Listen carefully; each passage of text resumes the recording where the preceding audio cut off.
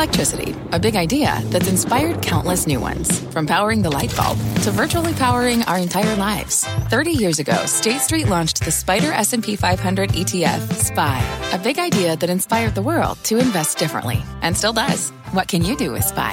Before investing, consider the fund's investment objectives, risks, charges, and expenses. Visit ssga.com for a prospectus containing this and other information. Read it carefully before investing. SPY is subject to risks similar to those of stocks. All ETFs are subject to risk, including possible loss of principal. Alps Distributors, Inc. Distributor. You're listening to The Exchange. Here's today's show. Thank you very much, Scott. Hi, everybody. I'm Kelly Evans, and here's what's ahead this hour. A dangerous man, Senator Warren lays into Fed Chair Jay Powell as the market debates whether his days are numbered. What will the rising number of Fed vacancies mean for policy, and does it explain rising rates and the steepening yield curve? We will explore that. Plus, Nat Gas goes parabolic. The only thing wilder is the fact that it's now reversed and is lower on the session today. But the 20% surge over the past week is causing trouble in the UK and reverberating across the globe. We will get the latest and the impact it could have here. And a dire warning from Treasury Secretary Janet Yellen. If we don't raise the debt ceiling, the country could face a financial crisis and a recession. No big deal. A potential vote now set for this afternoon. We'll follow all the latest action. But first, over to Dom Chu with a look at today's big market drop. I mean, it's not just the drama in D.C., it's drama everywhere these days, right, Kelly? So for the longest time, we hadn't really seen volatility. It's kind of really come to a head over the last couple of days here, specifically with Evergrande over the course of this past week in China, and now, given all the concerns that we have over the debt ceiling and debt limits and everything else in America, what we have is a very down market. It's actually towards session lows right now. The Dow Industrial is down 580 points. That's 1 2/3% downside there. The S&P 500, 43.49 the last trade there. It's up roughly 94 points. To provide some context around the trading day so far, at the highs of the day, we were down roughly 24 points, 24 handles. And then at the lows of the day right now, down about 96. So sitting, again, just at about the lows of the session so far, off more than 2%. Nearly 3% declines for the NASDAQ composite. It's off 417 points, 14,552 the last trade there. Within that broader technology NASDAQ theme, there are certain parts of the market that are getting hit perhaps worse than others. The VanEck Vector Semiconductor ETF, ticker SMH, is off just around 4% at this stage here. The iShares Tech Software ETF, ticker IGV, 3.5% declines there, and similar percentage declines for the First Trust Dow Jones Internet ETF that has a lot of the big Internet-based names, communication services types names. Those ETFs, again, underperforming the market even in this sell-off. And then, if you're looking for the stocks that are actually showing some signs of life right now, they may not all be positive, but check out Kroger, Tyson Foods, Clorox, J.M. Smucker, and Hormel. They are either up or marginally to the downside today. What do these all have in common? They're all consumer staples companies. They were pretty much given away over the course of the last year here as people really focused on the reopening trade post-pandemic. However, in an ideal situation for these stocks, you have a mini rotation out of some tech names like we've just shown you into some of these. We'll see if that sticks, Kelly, but still, food processors, really in vogue right now, at least for today. We'll see if that sticks. Back over to you. Thank you very much, Dom Chu. Let's get a check on Treasury yields. Big story of the day. Trading near 3-month highs right now, and Rick Santelli is here to dig into the whole story for us. He's at the CME this afternoon. Rick? Yes, Kelly, if you look at a one-week chart, and of course these take into account the Fed meeting last Tuesday and Wednesday, here's 10s and 30s. And you can see they've been zooming higher. Now, even though on 10s we're towards the low end of yield, the high part of prices for today, we're still higher in yield than yesterday, and the 30-year bond seems to be making up some lost ground, and it has been the laggard because it has to, of course, deal with some of the big demand, the longest maturity positive yield, even though it's a real negative yield, still lots of buyers there. Look at Boons and Gilts, same scenario. And their central banks are going in opposite directions. The ECB leans more dovish. The Bank of England certainly sounds more hawkish. And no matter how you slice it, no matter where you look, the pressures of inflation are building. Call it transitory. Call it anything you want. Call it anecdotal. But whether you look at 5-year break-evens or 10-year break-evens in Europe, they're back to 2012 and 2013 areas, respectively. If you look at today's home values price index in the S&P for July, what you'll notice is at 19.7% year over year, highest, second highest ever going back to 88. Personal consumption expenditure, CPI year over year. And by the way, CPI in Europe comes out Friday. Now let's look at what's going on with the FOB. This is 30s minus 5s. You know, the 30-year has been a bit of a laggard. And even at 105, that's a very flat yield curve. but it has steepened a bit as the 30-year starts to play catch-up. And finally, what is all this doing to foreign exchange? It's helping the dollar, and it's certainly hurting the euro. But maybe the biggest issue with the euro is that even though they seem to have vaccines at a nice fashion coming and improving some of their history in that regard, they certainly seem to be dragging their feet on inflation pressures and any type of policy reversals. Kelly, back to you. Rick, could you go back to the sort of steepening or flattening or what we're seeing at the moment and the extent to which, in a sort of circular way, the more dovish the Fed, the more rates are likely to rise and things might, you know what I'm saying? It's counterintuitive, but it seems to be kind of what's going on here.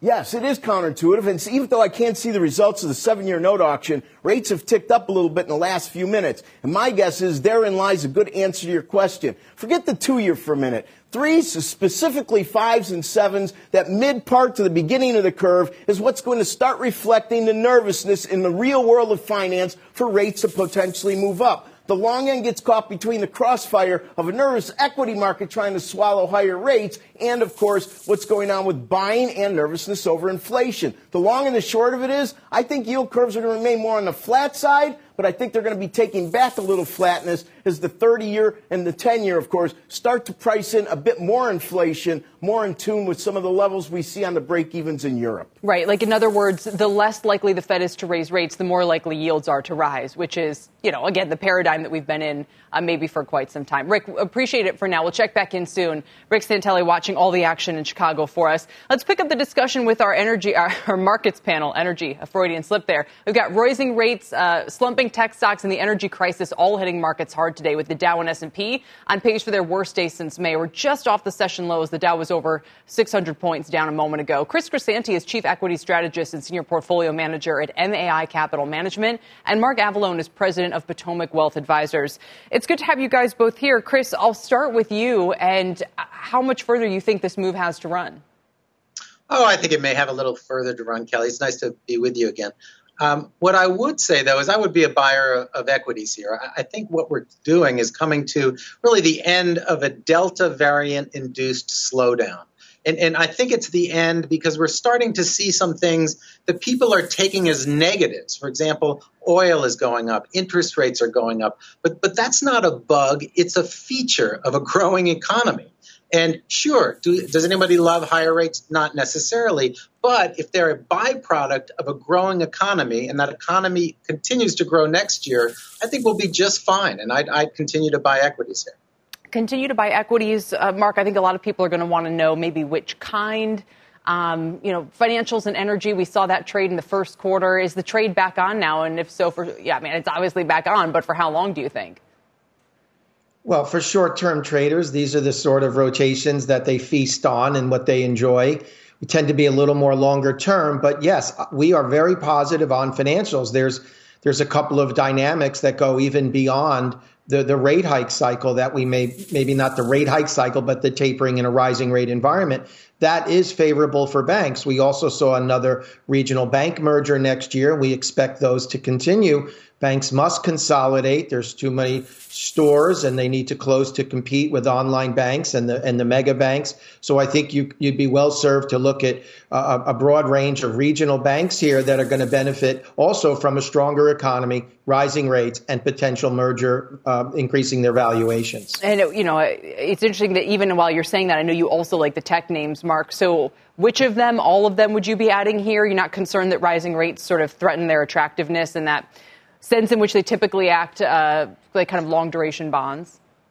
And I understand that sentiment. And when there's a momentum trade like today and rates are moving sharply, I would expect growth to pull back. But we would look at that more as an opportunity for long-term investors to buy quality names. Look, if you want to sell Apple because the 10 years at 1.5%, maybe you never should have been there. The huge cash flow machines of companies like Microsoft or Alphabet and Facebook, these are not your typical tech companies that suffer because the longer dated cash flows are discounted discounted at a higher rate. I think that's where investors need to be careful in lower quality names, tech names that aren't cash flowing. That's where investors should be careful in a rising rate environment. I wouldn't fear these behemoths who have massive cash flows and have become almost utilities for the economy. Chris, I see that you like names like Boeing and Disney here, but when you have names like Apple and the rest of big tech off 10% from their highs, is that a chance to add them? Sure. No, I think there's clearly opportunities to be opportunistic. But what I would say is I disagree with my friend a little bit in that I don't think this is purely momentum. I think the market is acting commonsensically because all of a sudden it sees the economy getting better. Rates are going up. So a stock like Boeing, a reopening stock like Disney, his banks, for example, ought to do quite well, as you pointed out with Rick Santini. It's going to be a steeper yield curve. So that's great for the bank. So I think the world is changing. And while I like tech, I think right now that's not the game that you want to be playing. I think right now you want to be finding those opportunities. We get a second bite at the apple here, Kelly, because these reopening stocks have come down with Delta and now they're going to go up again. Quick last thing I'd ask, Chris, is this time the energy trade looks much more uncomfortable. You know, the pace of the increases. And there's sort of one thing to be said for, hey, we're coming out of the pandemic. You know, energy demand is going to be higher, and another to say, hey, we have a totally bizarre supply crunch going on right now, in large part because Russian gas isn't there, and that's going to cause a huge crunch with backlash from politicians and all the rest. Is that a trade you really want to be on the long side of? You know, we don't really want to be, Kelly, but boy, it sure looks like it has legs. But to us, it's not. We don't love those companies. They're too unpredictable. Their returns on equity aren't great. The CapEx requirements are so large. You know, and once every 5 or 7 years, boy, we sit back enviously and look at them. But right now, I think we're probably in the 6th or 7th inning there. And you know, I think it's a little late. All right. We'll have to leave it there, guys. Thanks for your time today. It's good to see you. Chris Crisanti and Mark Avallone on the markets. We want to go back to Rick Santelli for the results of that 7-year auction he mentioned. Rick, what are we learning? You know, here's what we learned. I gave the auction a B. All the internals were basically slightly above average. The yield 1.332. What we learned is with the big concession, meaning rates have risen, prices fallen. If you want to buy, that's a good time to buy. Kind of been on sale. And it did act that way. They showed up, but they didn't chase it, and investors weren't aggressive, which tells me they're not quite sure if they should believe the sell-off or they should be buying this dip in prices. All right, Rick, thank you. Rick Santelli with the 7-year yielding about 1.326%. Let's turn to the energy discussion, pick up on Nat Gas prices, which, remember, these were up more than 10% earlier today. They've since dipped negative. They're still up about 20% in just the past week as Nat Gas nears the $6 mark. It's currently about $5.77 or so. It's prompting huge rallies in shares of companies like Cheniere, up more than 60% since January. Range and Antero have more than tripled. But are these prices sustainable? And if so, what kind of cataclysmic results could it cause around the globe? Brian Sullivan is here with more on what's driving the surge, Brian, and how long it can last. The second part I don't know, but I do know the first, and I'll talk about it. By the way, the CEO of Cheniere, Jack Fusco, will be on with us here on WEX Worldwide Exchange next week. Just a quick tease there. All right. What is happening really overseas, Europe and Asia? Truly incredible, Kelly, and I don't say incredible like in a good way.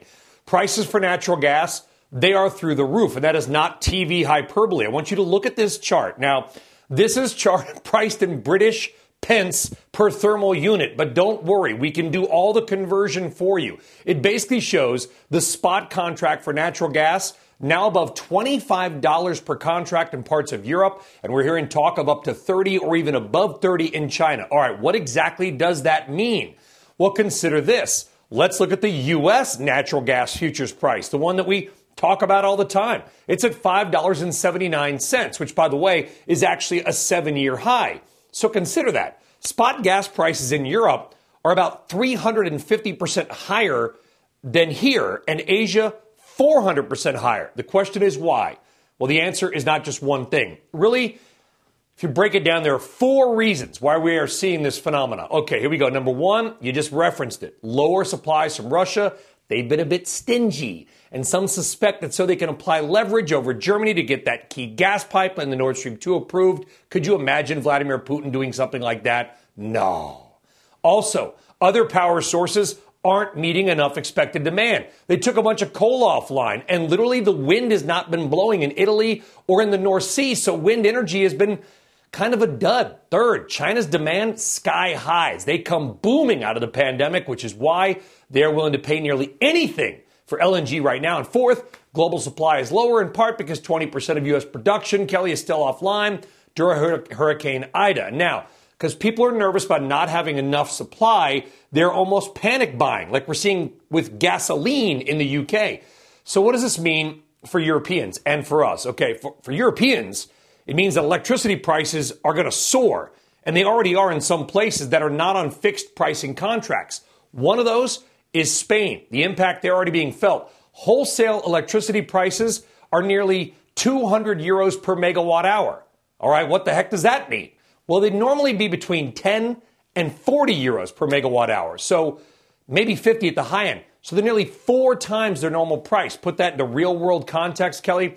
Let's say your home, the electricity bill is, $200 a month right now for AC or heating.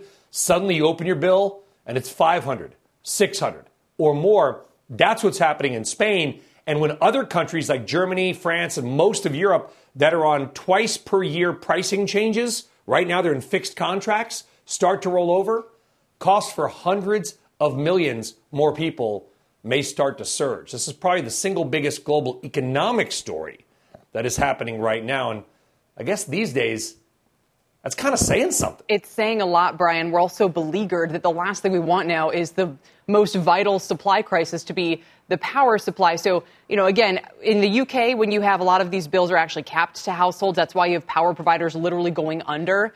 Some are refusing new customers and all the rest of it. I guess I just wonder if you're, again, kind of what I said earlier, if you're long this trade, you have to assume that policymakers aren't going to intervene here. And I don't see how they couldn't. I don't know how they fix it, but they're going to have to do something. Well, they've got the climate summit October 31st through, I think it's November 12th in Scotland.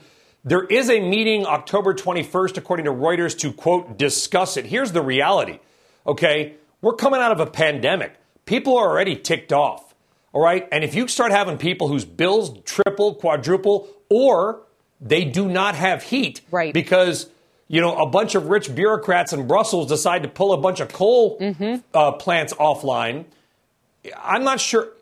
You see where I'm going? It's a pretty bad look.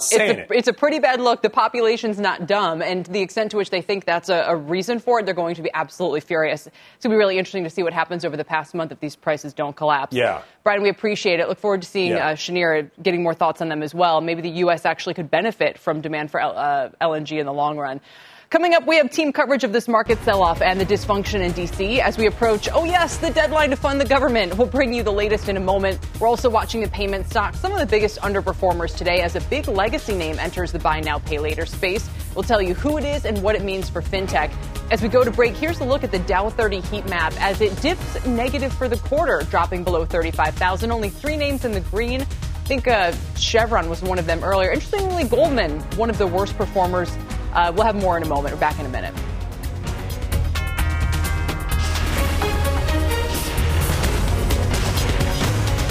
This is The Exchange on CNBC.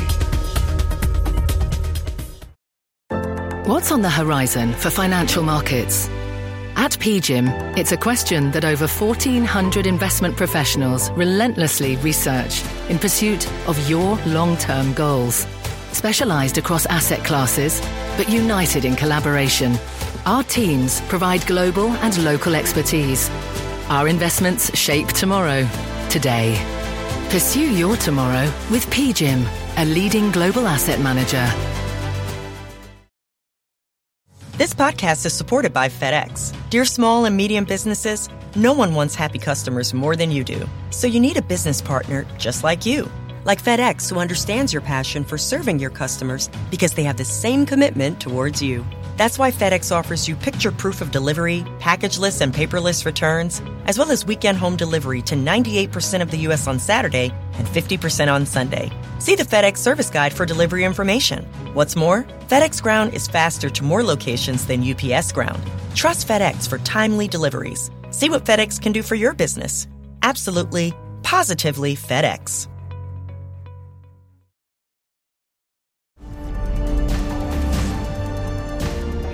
Congress is racing to address the debt limit and avoid a government shutdown before time runs out. But the process is proving to be even more complex than expected. Yellen Moy is live in Washington with the very latest for us. Yellen?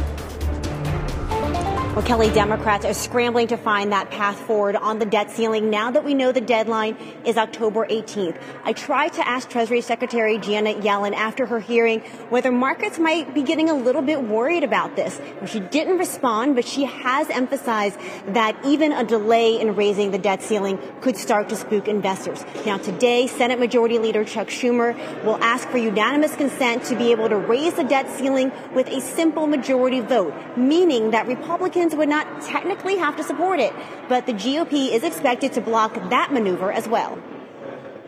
It is a way out. It's a straightforward proposition. If Republicans really want to see debt ceiling raised without providing a single vote, I'm prepared to hold that vote. Now, this all puts Democrats right back at square one. This morning, Democrats in the House were talking about shifting the responsibility to the administration, minting that $1 trillion coin, or even that the Constitution means the debt ceiling isn't necessary. But, guys, Republicans say that Democrats should just use the same fast-track process that they're using to pass the social spending package to raise the debt ceiling as well. But Democrats see that as a last resort. Kelly? Yellen, we appreciate it. Yellen Moy with the very latest for us. As we turn to the other drama on Capitol Hill, Fed Chair Powell revealing some new information in his Senate testimony today regarding a story we've been following closely, the controversy surrounding trading and asset holding by Fed officials. Our senior economics reporter, Steve Leisman, is here with the details and the very latest. Steve? Kelly, thanks. Fed Chair Jay Powell in that testimony before Congress revealing that the Federal Reserve is looking into the legality of trades by Fed officials. He did not mention what trades specifically and who was being looked at, but Fed Presidents Eric Rosengren and Robert Kaplan, as you know, resigned yesterday among questions surrounding their trade practices last year. We're also looking carefully at the trading that was done to make sure that it's in compliance with our rules and with the law. Both Kaplan and Rosengren said their trading were within the law and the Fed's code of conduct. Powell said that may well be the case, showing the need for rules to change.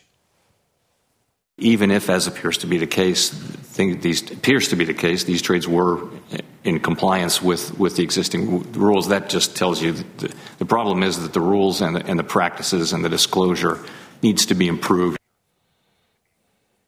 Powell has promised a wide-ranging review of the Fed's code of conduct in the wake of this controversy. Banking Committee Chair Sherrod Brown told CNBC's Yellen Moy, you just saw her in the previous report, that he thinks Fed officials should be barred from trading and owning individual stocks. Kelly? Steve, perhaps the larger narrative here is whether Fed Chair Powell is out of a job, as Dave Zervos over at Jefferies today writes. He thinks he might be because of these trading issues on top of everything else. He says, why didn't they just do something like Alan Greenspan, where everything was held in a blind trust? How could Powell own munis and then approve a muni bond asset facility for the first time? You know, I understand if the Fed is going through an unprecedented crisis and needs to respond to it and not be hamstrung in doing so. But there was still a year and a half between the time that these programs began and then we had these revelations. So it does feed into the timing leading up to his renomination or lack thereof. Senator Warren came out against it today. I just wonder if there's going to be more of a drumbeat, actually, for him not to be renominated in the wake of all of this, more so than we might have thought even a week or two ago. Yeah, and let me clarify, Kelly, that Warren's objections are different, right? As you know, Warren feels like Powell has done too much to deregulate the banks or amend Dodd-Frank. And just to be clear, Powell pretty roundly rejected those criticisms from Warren, saying that the banks indeed had a lot more capital than they've almost ever had. But she had said he is a dangerous man and that she would oppose his renomination. So, you know, the progressive Democrats, on the other hand, they have been clamoring for a different Fed chair. That's one. And then you did not have, by the way, any other Democrats come forward and defend Powell from Warren. That's two. And then you have this question about how the inflation issue plays. Finally, the final question, I think, is this ethics controversy. And he still has a couple cards to play in that in terms of how he can respond and how the Fed responds in getting the Fed out in front on this issue. Well, the resignations did happen very quickly, but then others are wondering why Powell himself didn't call for them. It may be, Kelly. I can't say for sure, but it could be because he doesn't really have a role in that regard. It is a decision of the boards of directors. As I understand it, he did not call for them. He did not ask for their resignation.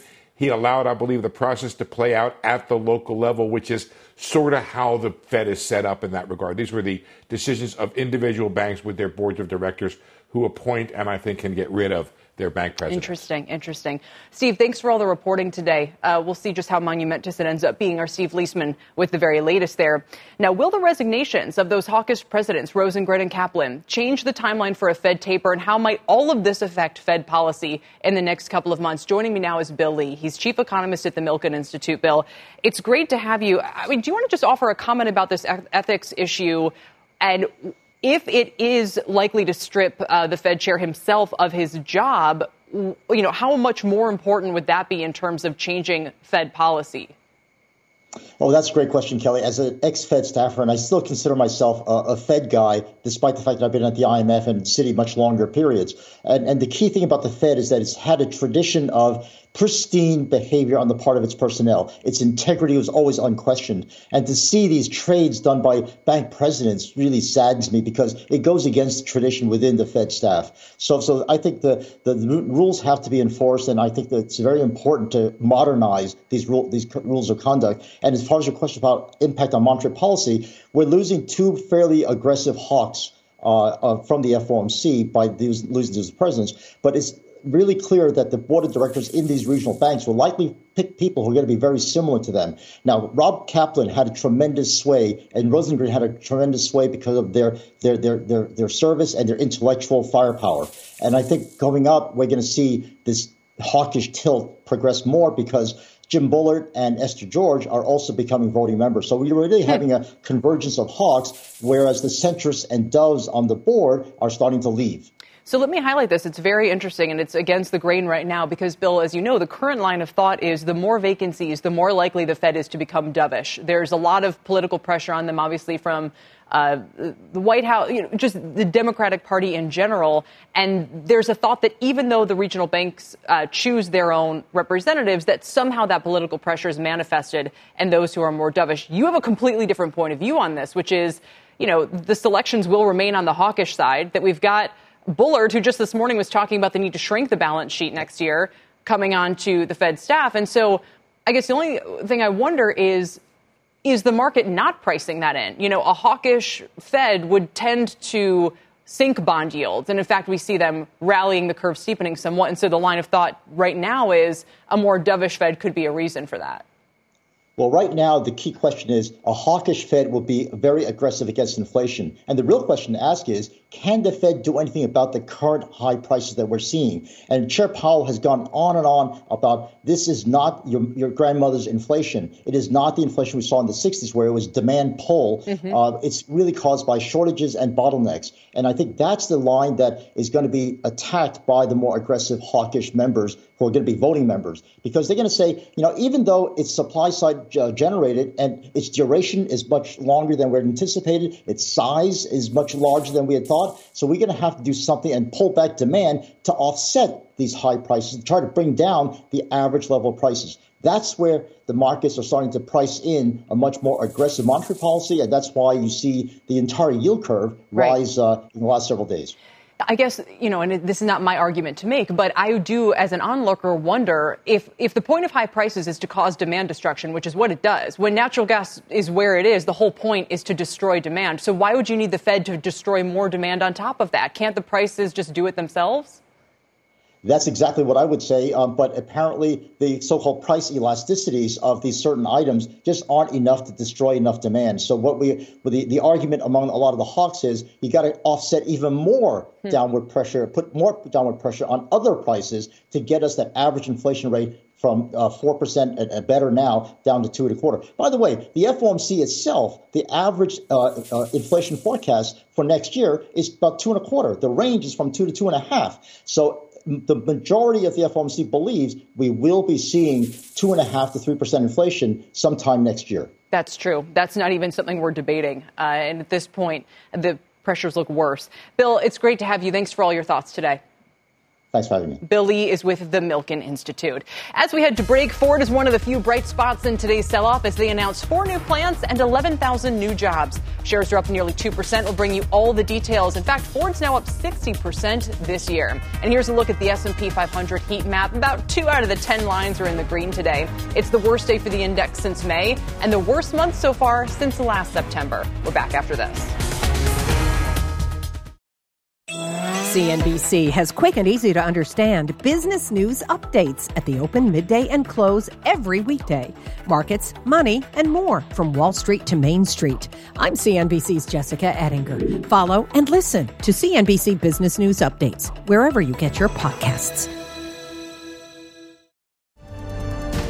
Welcome back to the exchange, everybody. Minus 606 was session low for the Dow so far. That was in just the past hour or so. We're about 100 points off that level, still down 1.5% for the blue chips, which are actually the outperformer today. You have the S&P 500 down 1.8%. The Nasdaq is down 2.5% as people are concerned about the fact that their inflation is worse than maybe the industrial sector. Remember, tech has high head count as part of its operating costs. That moves up with inflation. Industrial sector, you can see things more fixed. They get better operating leverage. Anyway, that's the rotation that's going on. Energy is the only group in the green. Tech and communication services are the biggest laggards, with tech on pace for its worst day since May. Here are some of the movers we're watching. With mega cap tech firmly in the reds as yields move higher, cloud stocks and remote work names are also moving lower. For example, Zscaler down 4.5%. Zoom even down more than 4% as well. We're talking about the worst quarter since going public 2.5 years ago.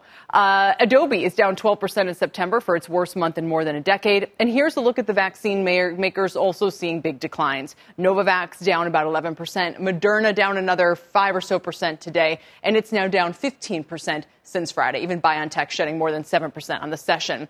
Over to Rahel Solomon for a CNBC News Update. Rahel?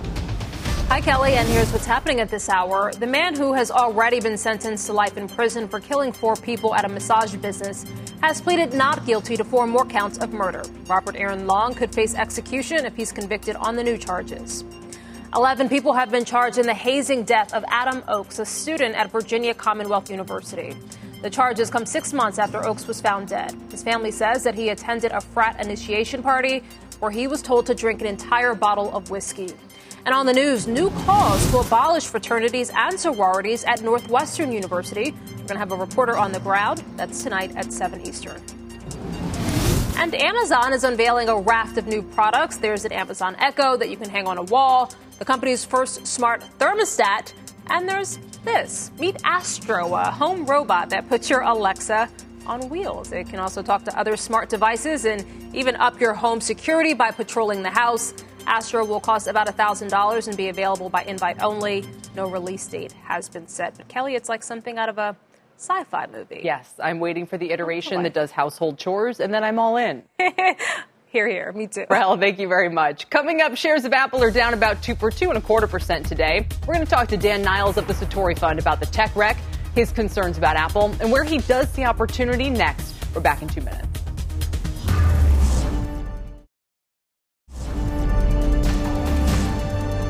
Welcome back to the exchange, everybody. Tech stocks are getting hit hard as bond yields climb. The Nasdaq pacing for its worst day since March. Here to help make sense of it all, let's welcome in Dan Niles. He's the founder and portfolio manager of the Satori Fund. Dan, it's great to have you here.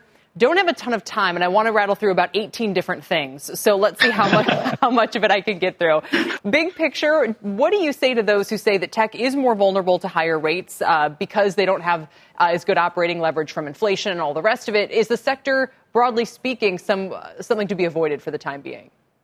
Yes, because all of that is true. The other thing is, don't forget, a lot of tech companies benefited last year from the global pandemic, in that you streamed more movies, you bought more things through e-commerce, et cetera. And so there was this massive uptake during that period of time. And now what you're seeing is streaming companies are missing forecasts.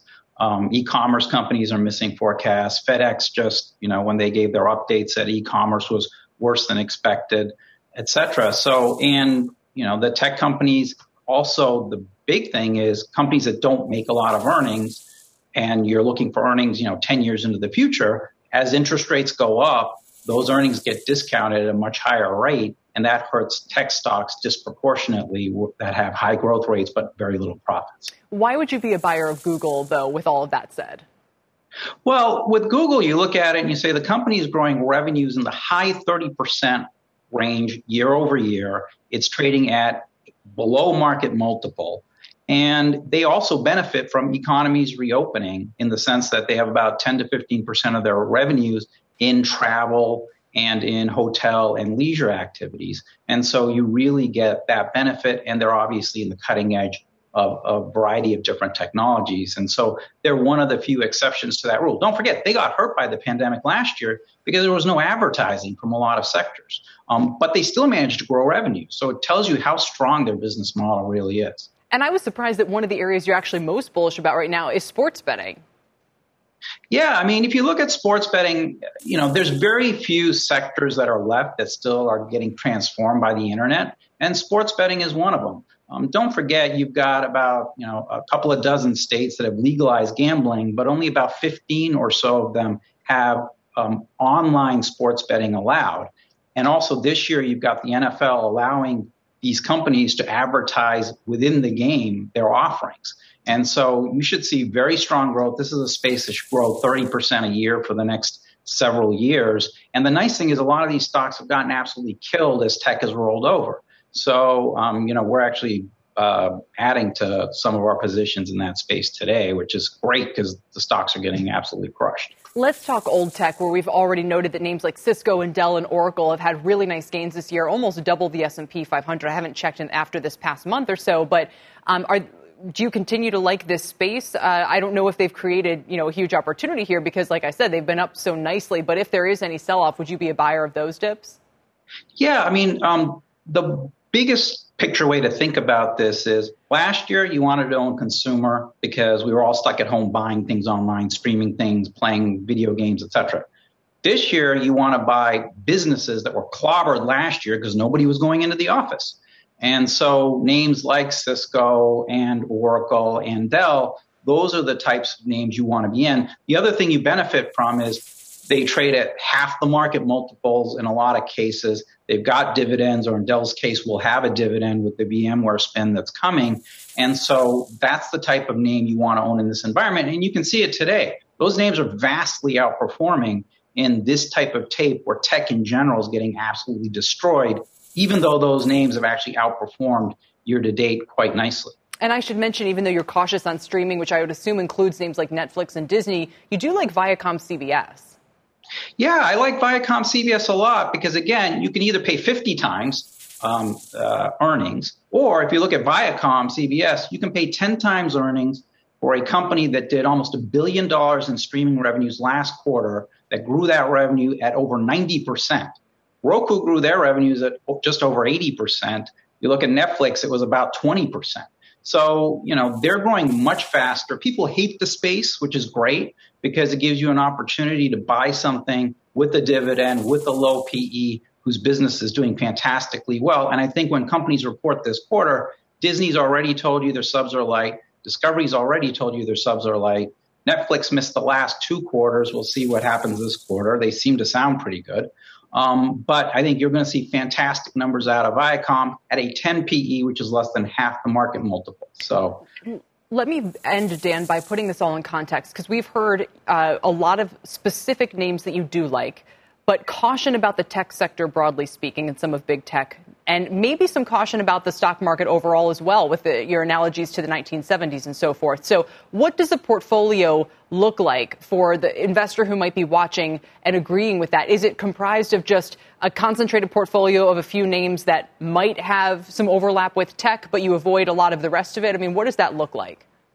Yeah, I mean, so we've written up a lot of this on danniles.com for your viewers who, wanted more detail. But yeah, I mean, in general, we have more shorts in tech than we have longs. Our longs are more in areas like financials, energy, et cetera. We're actually selling some of those names to buy a little bit of cover some of the shorts that we have. We're having a pretty solid day. Our longs are getting killed, but our shorts are getting destroyed. And so that's kind of how you're trying to balance the portfolio. And interest rates are going to go to 2%. That's been our take for a while. and that hurts tech names in particular, and that interest rates are going up, driven by financials, energy, and things like that. And so that's where you want to have the mix of your portfolio and be very careful, because don't forget, the underlying backdrop is valuations at record levels. Yeah. Market cap to GDP at 2 times. The 50-year average is 0.8. The tech bubble peak was 1.4. You're taking a lot of risk if you stay with tech right now. Dan, we appreciate it. Thanks for walking through pretty much every aspect of this market, especially in a sell-off like this one. We actually killed a commercial break to fit it all in, so that's about the biggest compliment I can offer. Thanks for your time today. We'll check back in soon. Dan Niles. Meanwhile, consumer discretionary is one of the worst performing sectors, down a little about 2% right now. Remember, it's tech heavy. Could the dip provide some buying opportunities? Dom Chu is here with the names the street says could climb higher. Dom? So says the analysts, right? So if you take a look at consumer discretionary as a sector for Sectornomics this month, it has been an underperformer versus the S&P 500. If you look at the chart on a year-to-date basis, those two lines tend to track pretty closely up until about May, early June, when you see that orange line diverging. That orange line, by the way, is the broader market. The white line is the consumer discretionary sector. So the broader market has outperformed. Now, there have been some stocks that have been beaten up, and for that reason, average analyst target prices for these names still remain well above where they're currently trading. The 5 biggest gaps in terms of where prices are right now compared to where they should be based upon average analyst target prices are Las Vegas Sands, which has a 53% implied upside to analyst target prices, Home Builder Pulte Group 42%, VF Corp at 41%, Gap at 40%, and General Motors, not nearly the performer that Ford has been over the course of this year, and implied up 36%. So those are the big potential upsides. Now, as opposed to the downsides, where maybe the stocks have already run their course, check these out, because Tesla could have a downside target of about 12%. Tractor Supply has had a great run this year, down 4%. Hilton and Marriott on that reopening trade have maybe run their course. And Chipotle, it's sitting right at where its target price is right now. So, Kelly, when it comes to discretionary, there are parts of the market that have really underperformed. Maybe that is where some of the outperformance could come if there is a broader catch-up trade. Kel, consumer discretionary, back over to you. All right, Dom, thank you very much. The headlines just keep coming. We've got some news out of J.P. Morgan. According to Reuters, CEO Jamie Dimon says the bank has begun preparing for a potential credit default as congressional talks get down to the wire. He said he does expect lawmakers will address the debt limit in time and that he supports a bill that would get rid of the debt ceiling, but he warns failure to pass legislation in time would be, quote, potentially catastrophic. Coming up, the Code Conference is underway, bringing some of the biggest names in media and tech together. The co-CEO of Waymo joins us with Carl next to discuss the future of autonomous driving. Stay with us.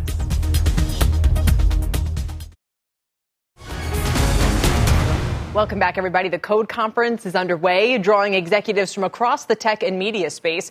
Our Carl Quintanilla is out in L.A. and joins us now with the co-CEO of Waymo. Carl? Hey, Kelly, thank you very much. Takidra Maricana does join us here in L.A. at Code, where so many themes are being talked about, including mobility and definitely autonomy. Thanks so much for the time this afternoon. Great to see you. Thank you. It's great to be here. It's funny, we're dealing on a day where the market's sort of been roiled with headlines about driver shortages in the UK and how do we get fuel from here to there? Are there enough school bus drivers in America? I wonder if you think if autonomy were mature, truly mature today, how many of these troubles that we're talking about might be alleviated? So there's no doubt that they would be alleviated. And the reason is because at Waymo, we're focused on two sides of our business. Waymo Via, which is where we focus on moving goods, and Waymo One, where we focus on moving people. And once you build the driver, the Waymo driver, you have this ability to deploy it across multiple business cases. And so in the question that you're asking, we would be deploying it in those use cases. Often people think of autonomy as replacing the driver versus being an opportunity to actually address the shortages. Does all of the concern about moving goods, in particular this year, and maybe part of last year, mean that trucking and delivery of goods is a higher priority now at Waymo than it was before? So now for us, and the reason we think about this, once you've built the driver, you can actually deploy it across all of these business use cases. So we're starting with ride-hailing, and that's why we've launched our ride-hailing service. But we're testing Class 8 trucks. We've partnered with Daimler Trucks. to have a Class 8 truck, and we're testing local delivery with UPS and AutoNation. And so we think there are multiple ways to leverage the driver. So let's talk about the testing you're doing. You've been in Phoenix historically, Yes. right? Famous for Phoenix, but now San Francisco, Yes. where I imagine the topography, the roads, the bridges are totally different. Is it a big challenge, or is it a natural evolution? So it's both. It's both. So building the Waymo driver, what you learn is that going to a city like Phoenix, Arizona, when we did, it was early days. So bringing the community along was really important, teaching them, sort of getting their feedback and teaching them what to expect in the service. Now, anyone who goes to Phoenix can download the app and they take a ride and the car shows up. It's completely empty. It's one of our Chrysler Pacifica minivans. It has the Waymo driver in it. In San Francisco, there are Jaguar Land Rover I-Paces. They have our next generation, which is our 5th generation driver in them. We still have the autonomous specialist behind the wheel. And so San Francisco residents are now having the chance to have this experience where, we have this one mom who she's lived there for a long time, but now she's experiencing the city with her son through these new lenses. And then we have people in the city who are really passionate about actually figuring out how to improve mobility. And so they're our riders, so they can provide us with that feedback. So just to sum it up for viewers who are like, all right, I've been hearing about it for so long, Waymo, driverless. At what point does it really become an everyday occurrence in everyone's life? Where are we? What inning are we in? Yeah, it's a really, really great question. And obviously we're laser focused on delivering that. I mean, I don't have a date and a timeline. And I'd say one of the biggest learnings, we were founded in 2009 as the Google Self-Driving Car Project. We've been at this for a long time. And one of the lessons learned is that when you're pioneering, you have to have enough humility to know what you don't know. And I think in the early days, we attempted to predict around the corner and down the hill, and we don't do as much of that anymore. And I think the reason we don't is as we, there's sort of that last 1%. And as you continue to tackle that, moving from Phoenix to San Francisco, that now operating in 2 cities, that's an exciting development. And at the same time, testing our Class 8 trucks between Tucson and Dallas, that's an exciting. So we're really celebrating each of the milestones and focused on the shared tech platform that the Waymo driver gives us the chance to then focus on commercialization and scale. I'm sure a lot of this is going to come up in your chat. You're on the lineup, regulation and everything else. We look forward to listening to that, too. Thank you so much for your time. Thank you, Carl. Kelly, back to you. Thanks for bringing that to us, Carl. We look forward to a whole lot more today and this week from Code. And coming up, shares of Ford. Speaking of autos and mobility, Ford's higher after announcing it'll invest billions of its own into 4 new plants in the U.S. We'll dig into the numbers and the impact right after this. Welcome back, everybody. Ford making a huge investment in the Midwest and betting billions on electric vehicles. Phil LeBeau spoke with Ford CEO Jim Farley and has the details now. Hi, Phil. Hey, Kelly, take a look at this investment. We're talking about 4 brand new plants, 2 that are going to be in Tennessee, 1 building the new electric F-Series. That's a brand new final assembly plant, another one for battery cell production, and then 2 battery cell plants, brand new outside of Louisville where Ford has a couple of plants. The whole idea here, as they add 11,000 jobs, is that these are green sheet facilities. They're going to be building these from the ground up. They're also going to be huge. They want to cut down on the potential pollution as well as have these battery production facilities right next to the plants where the EVs will be built. Look at the chip situation. We have to insource the batteries. We have to learn how to manufacture them in this country. We can no longer import raw materials from halfway around the world like cobalt. These materials have to come from North America.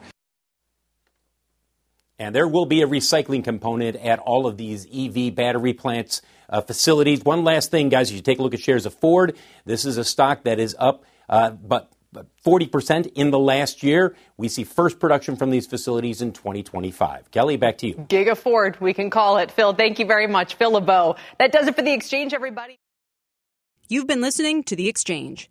Make sure you're subscribed to get each episode every day. Same time, same place.